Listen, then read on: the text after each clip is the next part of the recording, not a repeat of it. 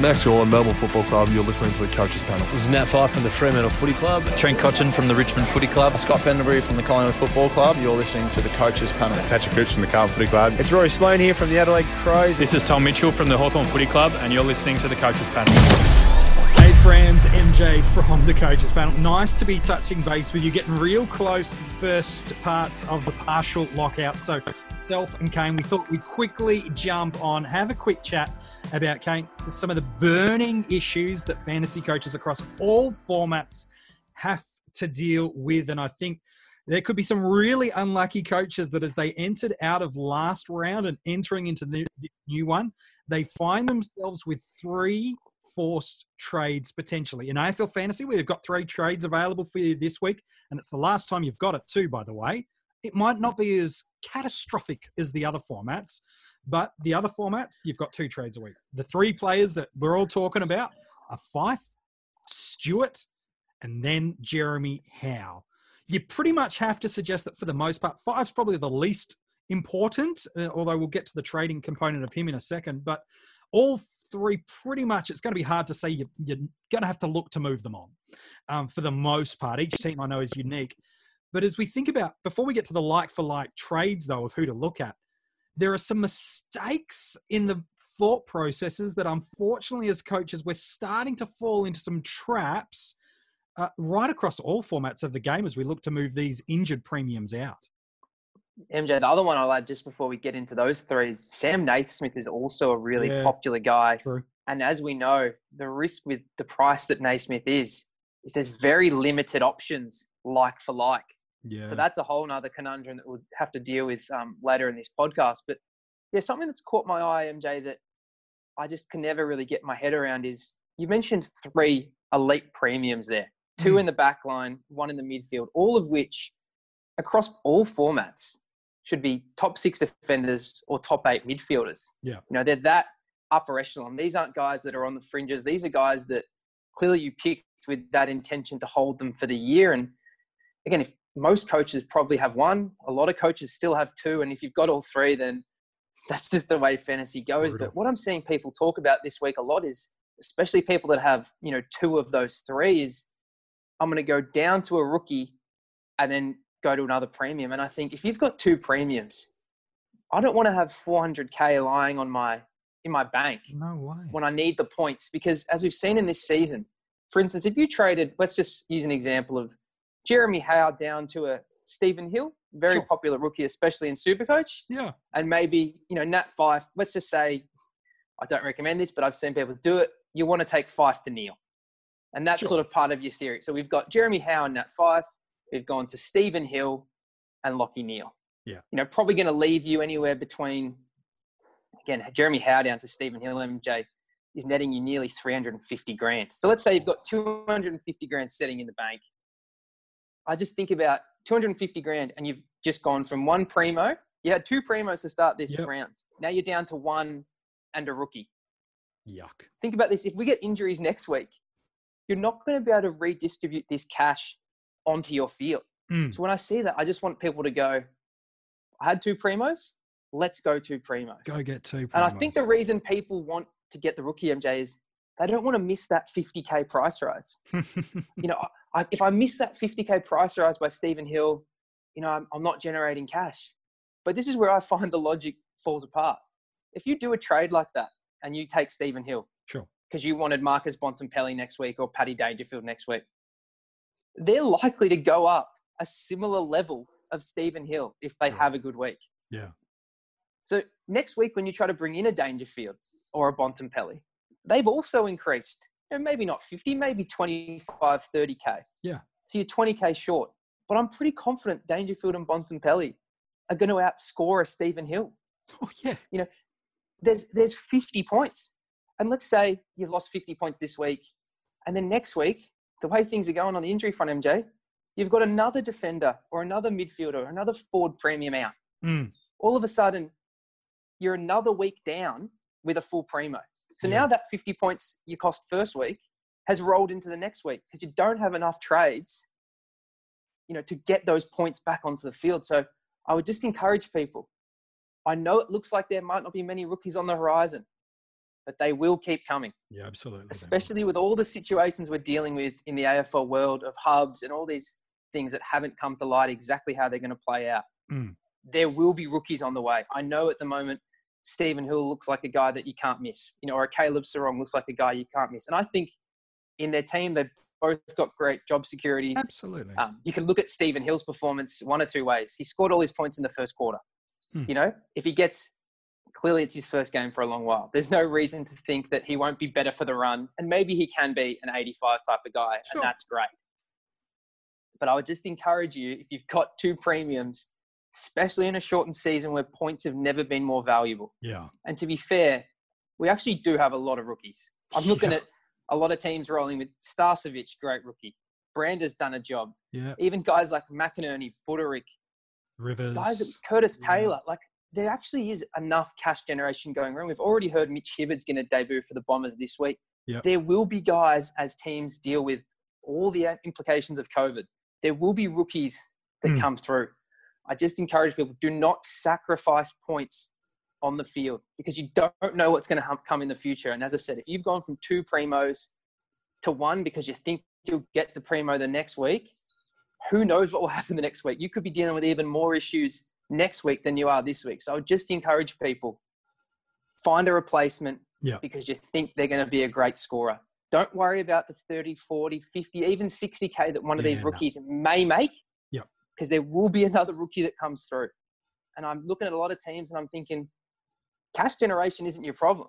No. The problem's going to be picking players that you actually think are top of their line. Because when I look at some of the guys, MJ, that are top of their lines currently, there's a lot of guys we wouldn't have expected to right up there. You look through that back line, and it's probably the line of all formats that I have the least confidence in being able to pick a like-for-like replacement. And that's where it's dangerous for coaches, especially in Dream Team and AFL Fantasy.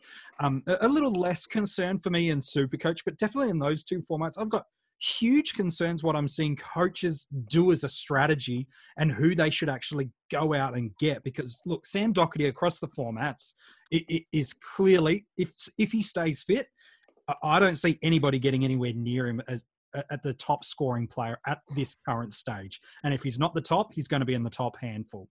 Basher Hooley looks like he's going to continue to be a great scoring candidate for us. Should he stay fit, he's going to be there and there around the mark. Then you've got a few weird averages that are in there, like a Sard and a Ridley. Look, they do give you value for money. Can you trust that in Supercoach only? I'm not as sold on that. I think Caleb Daniel's probably the better one of those Supercoach options. And then you throw in a Braden Maynard, who's really had a 30 to 40 point increase. So it's an incredibly volatile, hard to predict line to pick premiums.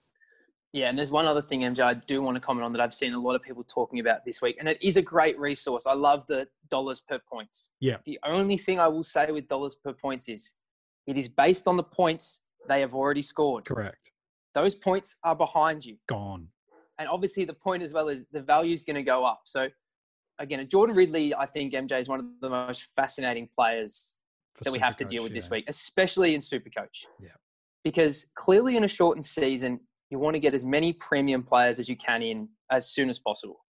And the advantage of where Ridley is at the moment is he's anywhere between 100 to 150K cheaper than these so-called premium range, which I'm calling, Jake Lloyd, the upper echelon at just shy of 600. Yeah. And then you're dealing with, the 540 Caleb Daniel all the way down to about 520 Sicily range. Yeah, that's right. And we know that if you've got 100K in the bank. Yeah. Sorry, MJ, you go ahead. No. Yeah.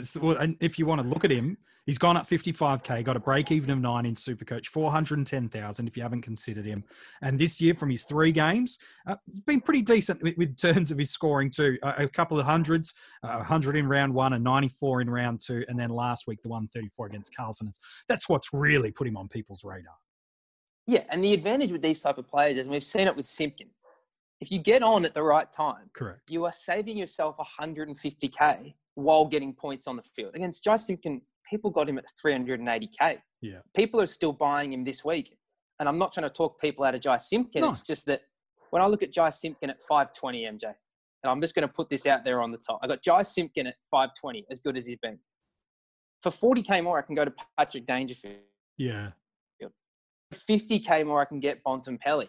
And I think the appeal with that for Simpkin was the price tag. Yeah. What he was delivering, the role he's got at that price was fantastic.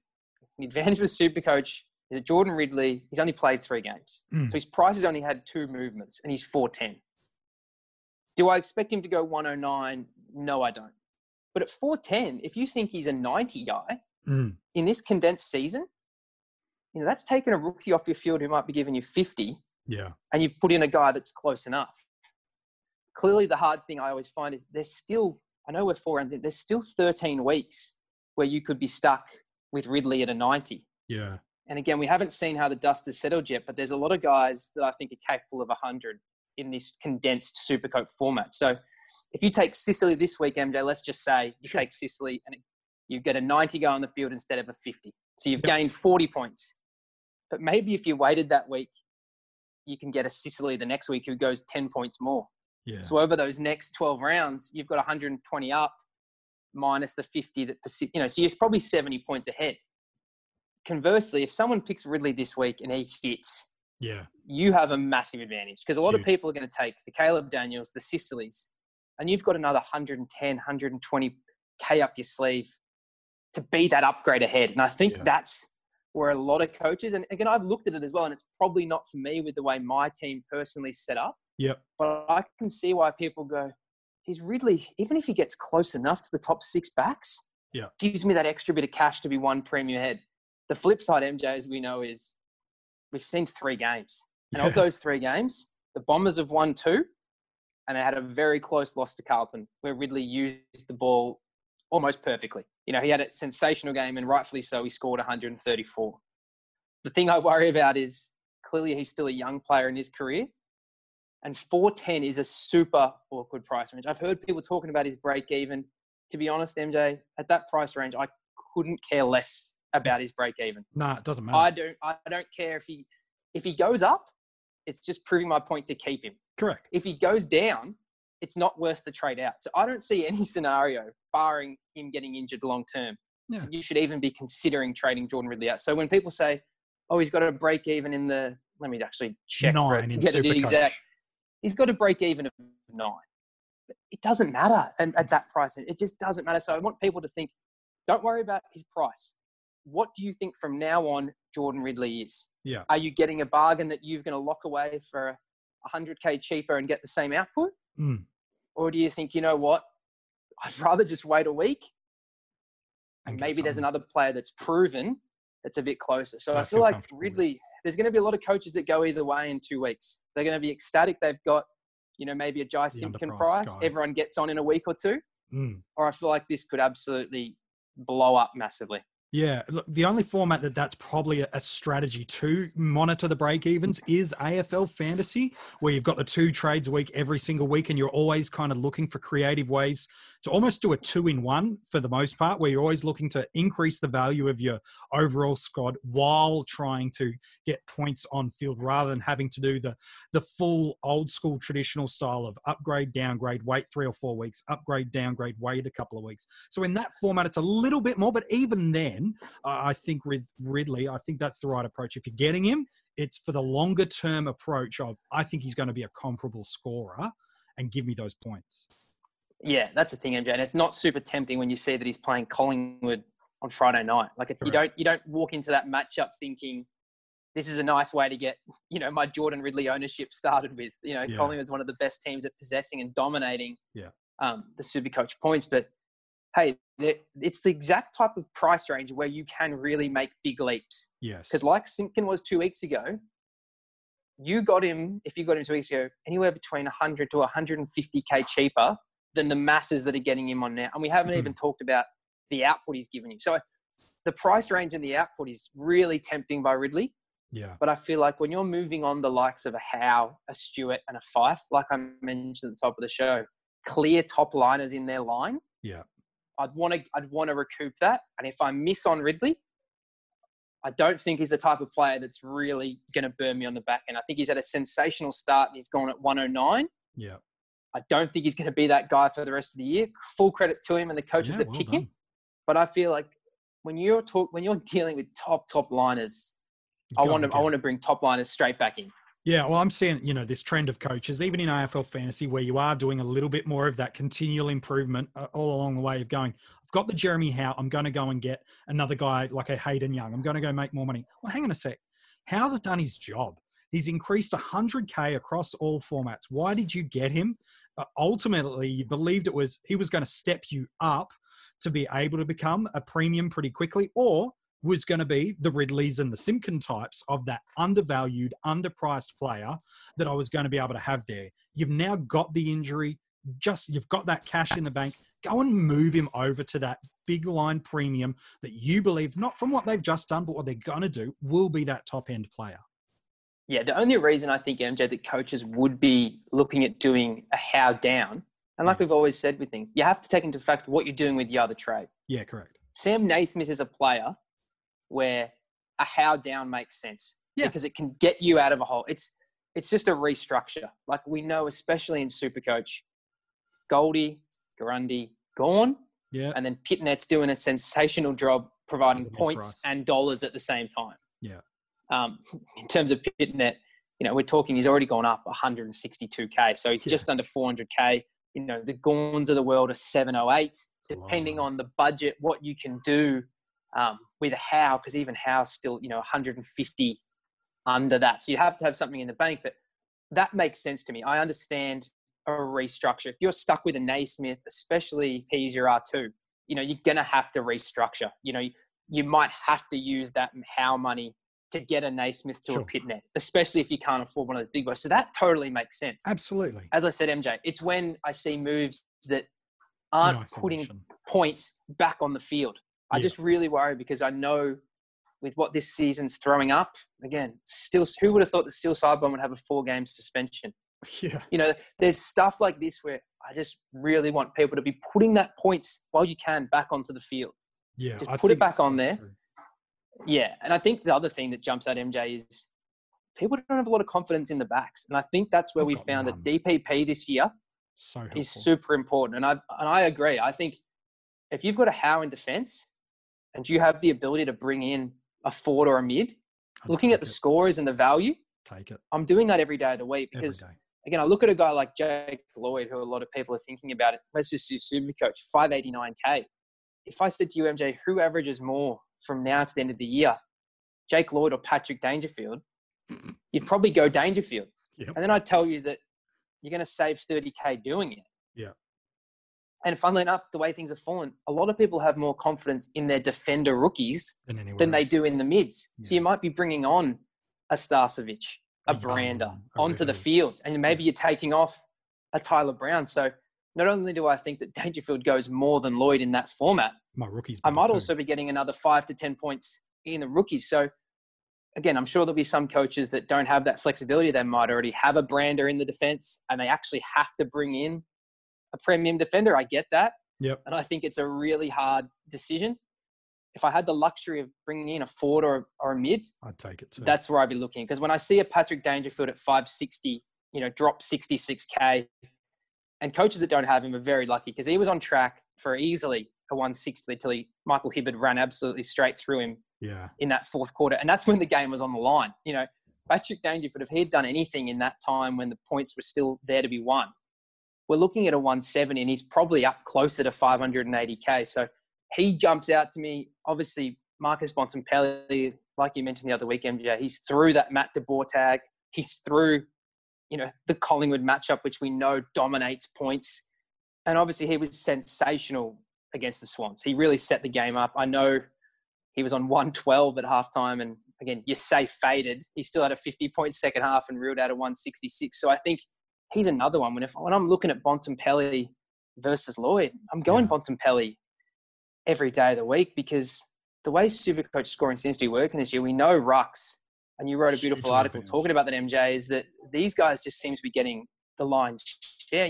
Todd Goldstein's the number one clearance player in the AFL, MJ, nearly 9 clearances a game. So when you've got a shortened game and he's delivering that, there is going to be a huge amount of waiting. So give me the midfielder every day at this stage. I just want a few more weeks to see how the dust settles in defense because 4 games is it's so tough to work out what's going on there, Yeah, and even, to talk about AFL Fantasy or Dream Team, what our top line defenders are doing in those formats, it's really not worth the dollars it's going to cost to get those big name players. Different in Supercoach, where it's the same amount of points per game available and they're spreading it across. But just as an illustration point right now, if we were to look through AFL Fantasy and Dream Team, there is currently only 4 defenders that have an average over 80 in that format. And now one of them is out for the majority of the year.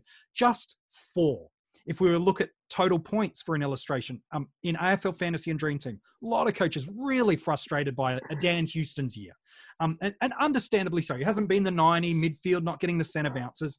Supercoach, this is a different conversation because I do think you need to absolutely move him on quickly. He's not making money. He's not getting points. Move him on. But in AFL Fantasy, right now, 390 points is the highest total point scorer in Sam Doherty. Jake Lloyd is in at number 4 with 314. Dan Houston's at 282. He's got 25 less points than Jake Lloyd. But in AFL Fantasy, if you were to upgrade Lloyd from Houston, that's going to set you back around about 150K for a total so far. Now, I know it's only points so far, and there's only been a handful of hundreds that we've got in the back line. But for only 25 points total improvement, 150K? Like, people are overpaying big time because in AFL Fantasy, all formats are the same, but definitely in AFL Fantasy, everyone's break-even is pretty much achievable almost every single week. Like, when you look at what people's break-evens are, you're like, oh yeah, you could pretty much, that's attainable. Like, the highest break-even at the moment in that format is Nick Newman with a 109. He's not playing. Zorko's 97. The most non-injury impacted player would be a Cornelio at an 86. Don't tell me that Stephen Cornelio's not capable of hitting an 86 in a shortened game, and at 7-12, people are going, I've got to get rid of Cornelio. He's going to drop so much cash. 86? So what? Even if just this week he goes and scores you a 70-odd, he's dropping 10K? We're just starting to use old school style of thinking of, I've got to go and get the big dogs, and you still need to. But 150K jump to upgrade a Houston to a Lloyd. Now, I know that's points that have gone, but only 4 defenders are averaging over 80 in Dream Team and AFL Fantasy. Is it worth moving on the Bailey Williams, the Dan Houstons, the John Nobles? I don't know if that's the urgent priority when you could be getting these mid-cows of a McInerney and a Brown and a Max King off your field. That's where I'd be investing my upgrades because you're getting those big points. Yeah, I think AFL Fantasy, that's the great thing almost about it now, is that it is such a different game to Dream Team and Supercoach. It has to be treated as such. And it always feels to me that the people that do the best in it, they're making... You'd call them sideways moves in any other format, but it might be, for example, let's just use Stephen Cornelio MJ. Sure. You bring in Stephen Cornelio and you drop him down. Let's just say a Darcy Parish, who if he got a midfield role, all of a sudden he's a great scorer and you're almost saving 170 grand. Like, it's those people that go out on a limb, predict the player that's underpriced, correct, make the cash with similar output coming back the other way, and they just do that week after week. Yeah. Because you really have to be on the front foot. Again, we've got price movements after 1 week. You've really got to, maybe it's an injury to a player. Let's just say, for instance, that the Merritt injury was long-term. And you look and you think, geez, Darcy Parish is 540K, which in AFL Fantasy is an absolute bargain. And we know what he did in that Sydney game. The last quarter, he had 13 touches and one of the most important players to get them over the line. It's moves like that you really have to be on the forefront. And like I said in Supercoach, there's so many rookies that everyone has that still have dollars to create. Yeah. You don't really feel like you have to move on, a Buderick, a Brander. Like, maybe if they got dropped, but at the same time, they might be back in the team the next week. So I feel like the coaches that make those moves where it's a premium player, but they see someone that's going to score similarly for 100K, that's how they get the cash. And again, it is risky, but it is the format where you have to take those chances because you're not going to get the big price movements like you are in other formats. Again, Stephen Cornelio, as you mentioned, that's a very attainable break-even for a player of his caliber. Yeah. Very attainable. Very, very attainable. And that's why we cautioned trading Whitfield last week. Yeah. Because now all of a sudden you've wasted one of your trades to bring some, and you want to get Whitfield straight back in. So I feel like that's the output. You've got to identify those players. I know Brennan Parfitt's one MJ that a lot of people like what he's shown in his game so far this year. Yeah. He's been a tackling machine. He's 600K. Maybe you slide a Canelio down to him, pocket yourself 100K. I think that's the thing. That's the trick with AFL fantasy is you've got to identify, and sometimes you've got to trade premium players. That's the whole frame of mind we're not used to in Supercoach or Dream Team. You would hold your premiums and make them the total last priority. Yeah. But as you mentioned, the Supercoach, the way AFL fantasy prices move, they're so slow to go down at first. It's very hard for them to drop. So you've almost, as I said, you've got to be finding that value. Again, Michael Gibbons, if people knew that 2 or 3 weeks ago, he would have been an incredible pickup. He's appreciating, but it's points at the same time. Yeah. It's almost like what we mentioned with Ridley. If Ridley was in AFL fantasy, that is more appealing. The hard thing is you have to be on it so quick because the prices move after 1 week. Yeah. By the time you almost get to these guys, like Bailey Smith last week, you're almost getting them at their top price. You've missed those good scores. So I would really just encourage people to be creative. Look at those team sheets. Maybe it's a Collingwood with a side bottom out or a Howe long-term out. Maybe you've got to take a punt on a Darcy Moore, who hasn't averaged great so far, but maybe you think, hey, maybe with Howe he gets a few more of those switches. I feel like that's the creative thinking. Yeah. In AFL fantasy specifically. Yeah. You've really got to be looking at value. And is there a player that can go close enough to my guy? Yeah. There's 100K cheaper and bank cash that way because you just can't sit on your hands and let these rookies slowly appreciate. Because we've got situations now, MJ, where I love what Caleb Sarong did. And I think with Fife out, he's got a great opportunity to keep scoring. But you're looking at a trade for him in AFL fantasy. You're getting anywhere between 20 to 50K down.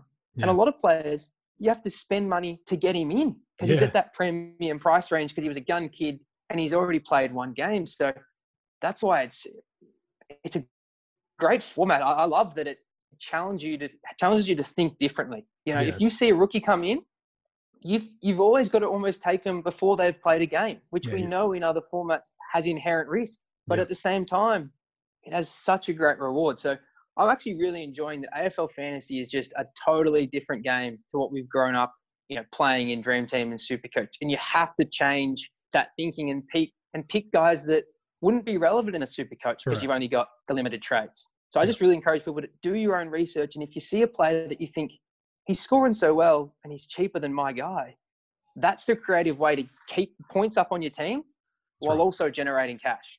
Well, you look at it and you think people in that format, around about 37% of the comp in AFL fantasy own Lachie Neale. He's priced right now at $901,000. He's had an incredible start to the year and his price has gone up around about 124K. Awesome if you've been on him. Well done to you. We talked about it a little bit last week. About 180K cheaper is Patrick Dangerfield. And again, we've used him as a couple of times as an illustration through there. 300,000 cheaper. They're not like for like, but a Brandon Parfitt is 300,000 cheaper than him rolling through there. Even a Jack Steele's 150K cheaper. Mitch Duncan's 130,000 cheaper. Travis Boak's 120,000 cheaper. So's Clayton Oliver. If you want to go unique, if you think the merit out for the suspension, it will give a McGrath a bump for a week or so. He's at 663K. Like that amount of money, because it's not just, as you said right at the top of the episode, it's not just the like for like, points for points replacement. It's the what do you do with that additional cash? Because I think if you're making that downgrade maneuver like the Howe to a Ridley, it's got to be to restructure it elsewhere. It can never just be, I'm going to pocket that cash for a rainy day or for another week, because 1 or 2 more injuries and it just stunts the development and the improvement of your side. So I think if you're doing that slight cash grab trade in any of the formats, make that cash active. Don't just have 200, 300, 400,000 sitting on the bench week to week to week, because eventually you're not actually improving your side. And while cash generation in the early part of the season is key, if you're not letting that cash generating impact your on-field scoring, then it doesn't matter how much cash you've made if you're not turning it into points on field. Yeah, well, that's the thing, MJ. The winner of these competitions are not judged on cash generation. No. They're judged on total points. So you've always got to have that front of mind for me. That's how I try to think about it, and I totally agree. Again, unfortunately, for the coaches that don't have him, Lachie Neale is getting to a range where I already think it is unattainable. And I look at the sides that he's played, and if you look at the disposal differentials, they're some of the easiest teams. They give up the most possessions. Yeah. They've just come from 3 consecutive weeks at home. Yeah. We know that we're probably going to get thrown into these hub situations. And as I mentioned, if you want to climb rank, you take a Neale, you're just banking that loss. Correct. That's just one other No player advantage. that you don't have to differentiate yourself. The players that move, you want to be on that player. And again, a guy that just straight jumps out to me, MJ, especially in AFL fantasy, and Elliot Yeo. Yeah. Like, I look at how many free kicks he's given away. And I know a lot of them are from tackles too. So you talk about a couple of those going his way. Yeah. We're talking, 6-7 point swings just right off the top. I think they're going to go back to WA and play, 7 multiple games, I think it is in a row. They there. could play. So I think if I'm saving 200K on a Yo, like, you've got to find that player. Again, we mentioned it last week. If you're up at the top, I understand Different you story. going defensive and trying to neutralize Lachie Neale. I actually do get that logic. Sure. Take away that advantage that maybe the coaches alongside you have. But if you're But chasing, if you want to climb, if you're chasing and you want to climb rank, you're going to have to take a chance, because you wouldn't get an Elliot Yeo at sub 700K if he started the season well. nope. But you've got to bank on, and we mentioned it last week with Dangerfield. I said Dangerfield's disposal efficiency has been 10% lower than his career average for a 10-year period. Mm. What happened last week? He Sort went of at that. 75%, 140 came back up. Supercoach. Yeah. and he got a 140 in Supercoach. These things do balance out. Tim Kelly, for example, in Supercoach, he's leading the league in turnovers. If anyone's watched Tim Kelly the last 2 years, that is not the way he plays. He's a very good ball user. He makes great decisions. West Coast are also one of the worst scoring teams in the season. Again, Supercoach, never been more important for your team to be winning. Yeah. Never been more important to be involved in those scoring chains. Yeah. So all these sort of factors, we always preach it, but you've got to be predicting what is to come. Anyone can look at what's already happened and think, yep, that's going to continue because of such and such reasons. But the coaches that make big jumps, they get on the player before they've had their run. Yeah. And and it can be really scary. And sometimes you just have to say, and the numbers might not suggest it's going to happen next week. When you see it, you see that big picture like we pointed out with Dangerfield, where his disposals between 62 and 67% for 10 years. If it's at 40 now, well, there's going to be a few games where he's above that to get it back up. You just got to sometimes bank that. Last week, it was a 3-game sample size. Now we have 4 weeks. Yeah. In the scheme of the season, and we read it out last week, guys that started the season slowly, that finished in the top. Guys that started the season red hot and were nowhere to be seen. You were buying them at top dollar. Yeah. I just would encourage people to be creative. And I know it's hard this year because the fixture, as we've seen this week, you just don't know. And I'm not even super confident. This is just my opinion. That everyone will play everyone once. It might come to a scenario where we have to change that. But I would just be backing in the player, especially if they're proven, that you think they just can't continue to go this bad. It just doesn't work like that. And on the flip side, as good as Lachie Neale's been, and everything worked in his advantage, he's playing only 10 minutes total game time less this year than he did last year. And we know the reduction in time. So it's no surprise that he's keeping up his stats and he's taking a bigger piece of the Supercoach pie that's constant. But even still, he's got Port Adelaide this week. Yeah, he's got harder teams to come. So, as I said, if you want to catch up rank, you have to go out on a limb. You have to pick a player you think the good points are about to arrive, not ones that are already in the past. Yeah, and buy them at their low point. Don't overspend on these guys that have really peaked in price. You're sacrificing your side. If you were to go and make that big trade up to a Neale, yep, you've missed it. That's fine. Cop it on the chin, as Kane has said. Go find that younger, not so much younger guy, but that cheaper guy, because that additional cash You could throw that onto another player. You could upgrade your Curtis Taylor right now. Maybe it's a week or two early, and that's fine. All of a sudden, go and get it. Basically bottomed out Lockie Whitfield. Get yourself that Tim Kelly or that Elliot Yeo type guy on top of them. And all of a sudden, even though you might not have him as a captaincy option, you should have others. Overall, your team will be stronger and your points should certainly level out. If not, get you marginally ahead. Yeah, the other thing, MJ, I would advise people when they are trying to pick these players is look how the team's actually going. I'll use Josh Dunkley as an example last year, right? So Josh Dunkley has a forward role to start the year. Everyone picked him. He was a forward, but everyone had the assumption that he'd continue that midfield role that he had at the end of 2018. Yeah. Bulldogs started the season with 2 wins. Dunkley was okay. Mid-70s in Dream Team, mid-80s in Supercoach. They lost the next 4 games, the Bulldogs. What do you think happened after that? Beveridge said, this mix is not working. He changed it up in round 7 against the Tigers. He threw Dunkley into the midfield. And they won that game. The next week, they beat Brisbane. So when I'm looking at this, that's why an Elliot Yeo or a guy that's in a team that's struggling and they're struggling as a result, is there going to be a shift in role? Yeah. Is there going to be something? And conversely, sometimes you have to be worried for players. Totally. If a guy's scoring really well in a bad team, sometimes they take that role off him. They'll move him out of that role. Yeah.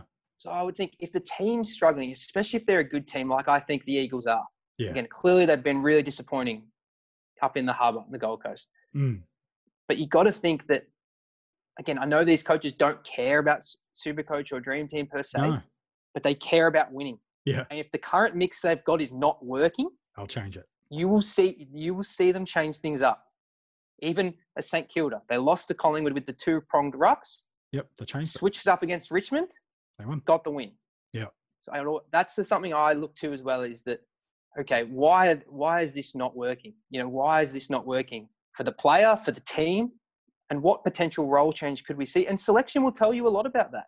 Selection will tell you. If you knew that Rowan Marshall would be rucking solo and you're a daily fantasy player, you'd be on him straight away. Absolutely. So you've got to look at those things. And as I said, Dunkley last year was a perfect example. The Bulldogs were poor. He had a horrible role. They switched things up. And especially if they get a result and the player plays well, that's when you're onto a winner. I think selection's such a crucial thing to look at. As we know, someone like a Luke Bruce, for example, if we were to talk about a Hawthorn, he's out with a fractured jaw for the next few weeks. You might be looking at a Chad Wingard right now as a really tasty forward premium going, he's the guy I'm going to go get. Here's the thing. I think he's going to be around that marker. But if Hawthorn don't bring another small goal-kicking forward into that side, it's safe to presume that potentially Wingard might not get the midfield moments that he's been getting through the year. Now, of course, he may still, but you've got to look at what that selection might mean. Michael Gibbons is, pretty much a sideways trade in AFL fantasy, but has got a really nice break even. But if a Zach Fisher comes in this week, he could potentially take some of that midfield role. Now, yes, they're going to reward players who are getting midfield opportunities and a team's winning without doubt. But the selections do dictate what's going to happen. Adam Treloar's about to come in to that Collingwood side. What does that mean? Yes, side bottom's out, but Treloar and side bottom aren't like-for-like replacements. What does that mean for a Pendlebury? What does that mean for an Adams, who have been getting so much ball on the inside when they've got arguably their most dynamic midfielder coming into stoppage and clearance moments? That's what you've got to be looking at. It's not just the fixture. It's not just the price. It's then looking at those teams that are and what they're bringing in and doing, because that will give an element of seeing what coaches may or may not be thinking with structures. Yeah, well, we saw John Longmire after the game. He obviously moved Callum Mills into the midfield to run with Marcus Bontempelli. Yeah. And Callum Mills was sensational. He had, 80 Dream Team, which we know this year is 100 in the old and 112 Supercoach.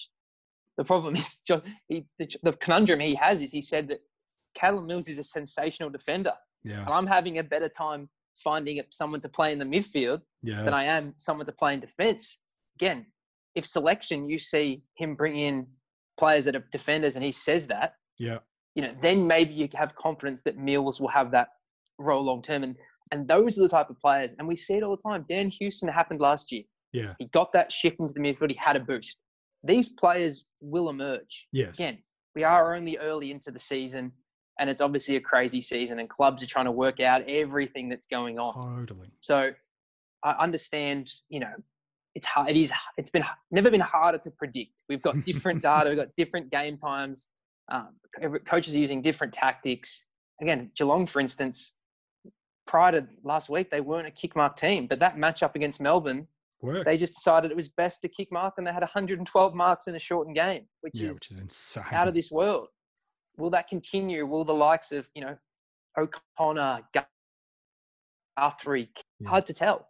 But sometimes you do have to take a chance on those changes and those little shifts, and as best you can, the fixture. I know the fixture is really hard for a lot of coaches, and it does have a big implication on scoring. We've seen what teams have done to Adelaide, MJ, poor your guys, to the Dockers. So I just would encourage people just to think outside the box, because I know it seems like these players will never bounce back, but I promise you, they're proven premiums for a reason. Will they scale the same heights as last year? Maybe not. Maybe not.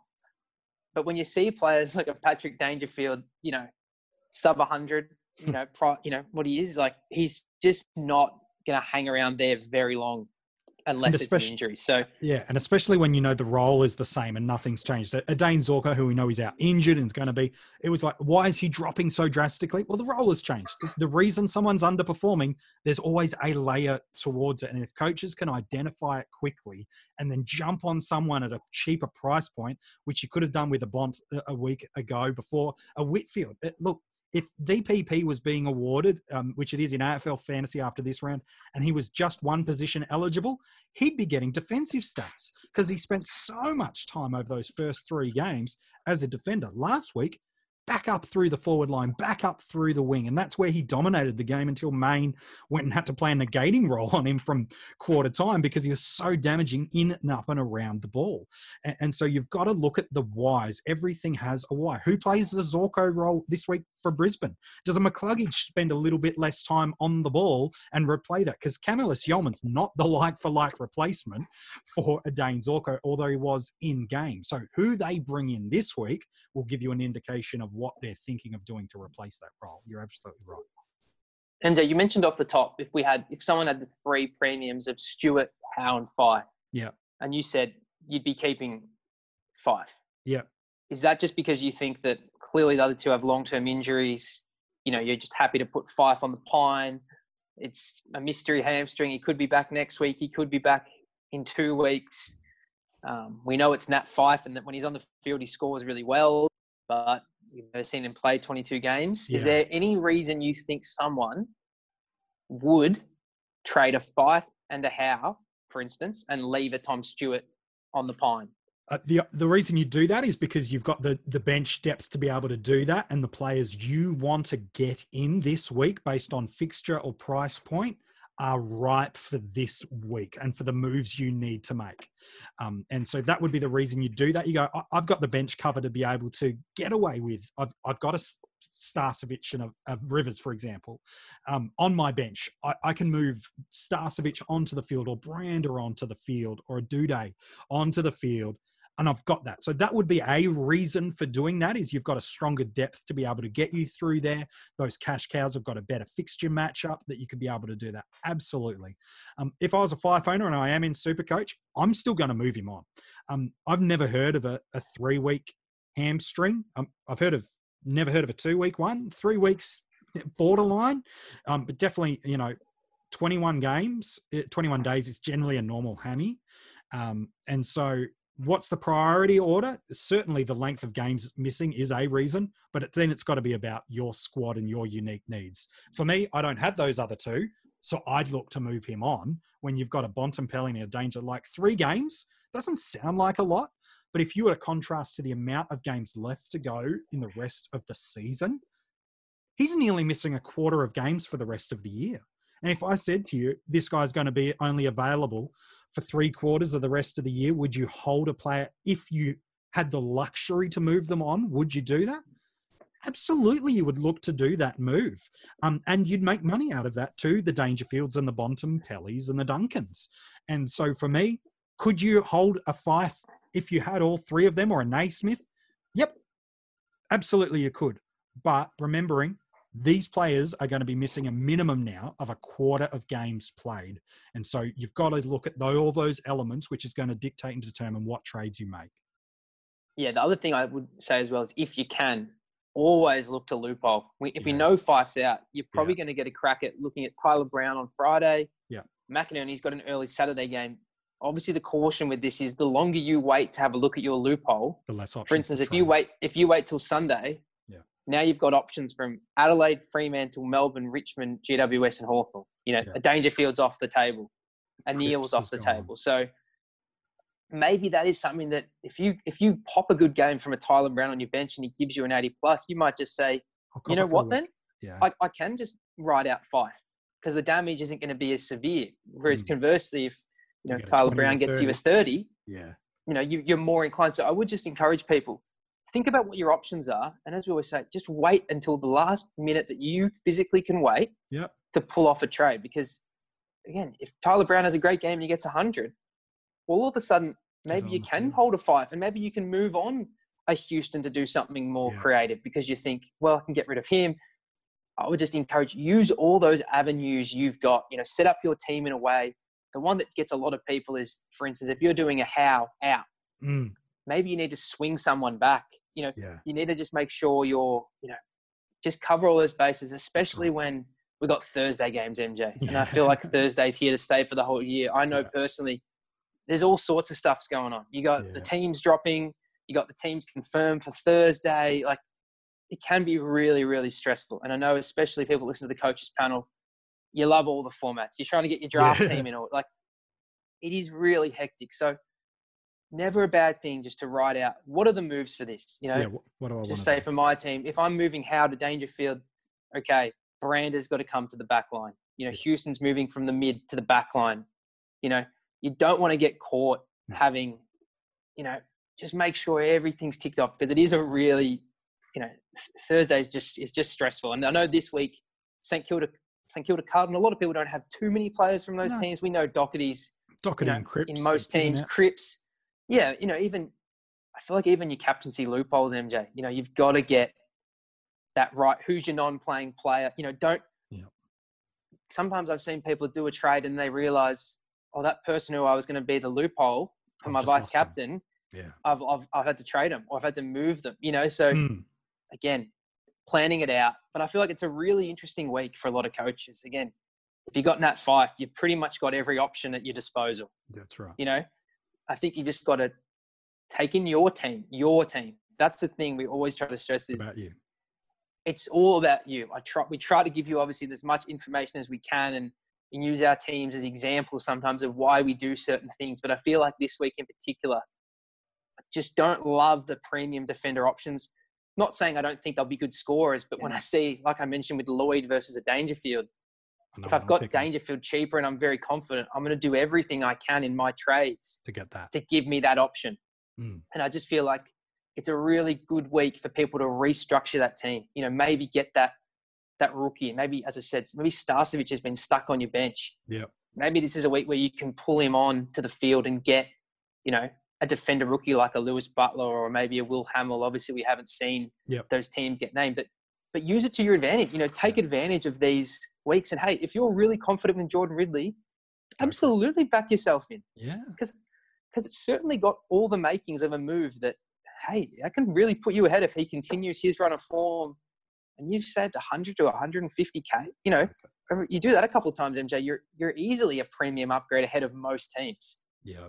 No, I think it's a rip and move, and there's a lot for you to digest and process with now just a handful of hours left to go to lockout. But we hope that's going to help you, just some of those thoughts from Kane and I, as we've kind of helped you prepare for this upcoming round of footy. If you've got questions, always get in touch with us via social media. We'd love to be able to answer your questions. Patreons, thank you so much for your ongoing and continued support. But until next week, might have a few more members of the panel back for you as we get further into the 2020 fantasy footy season.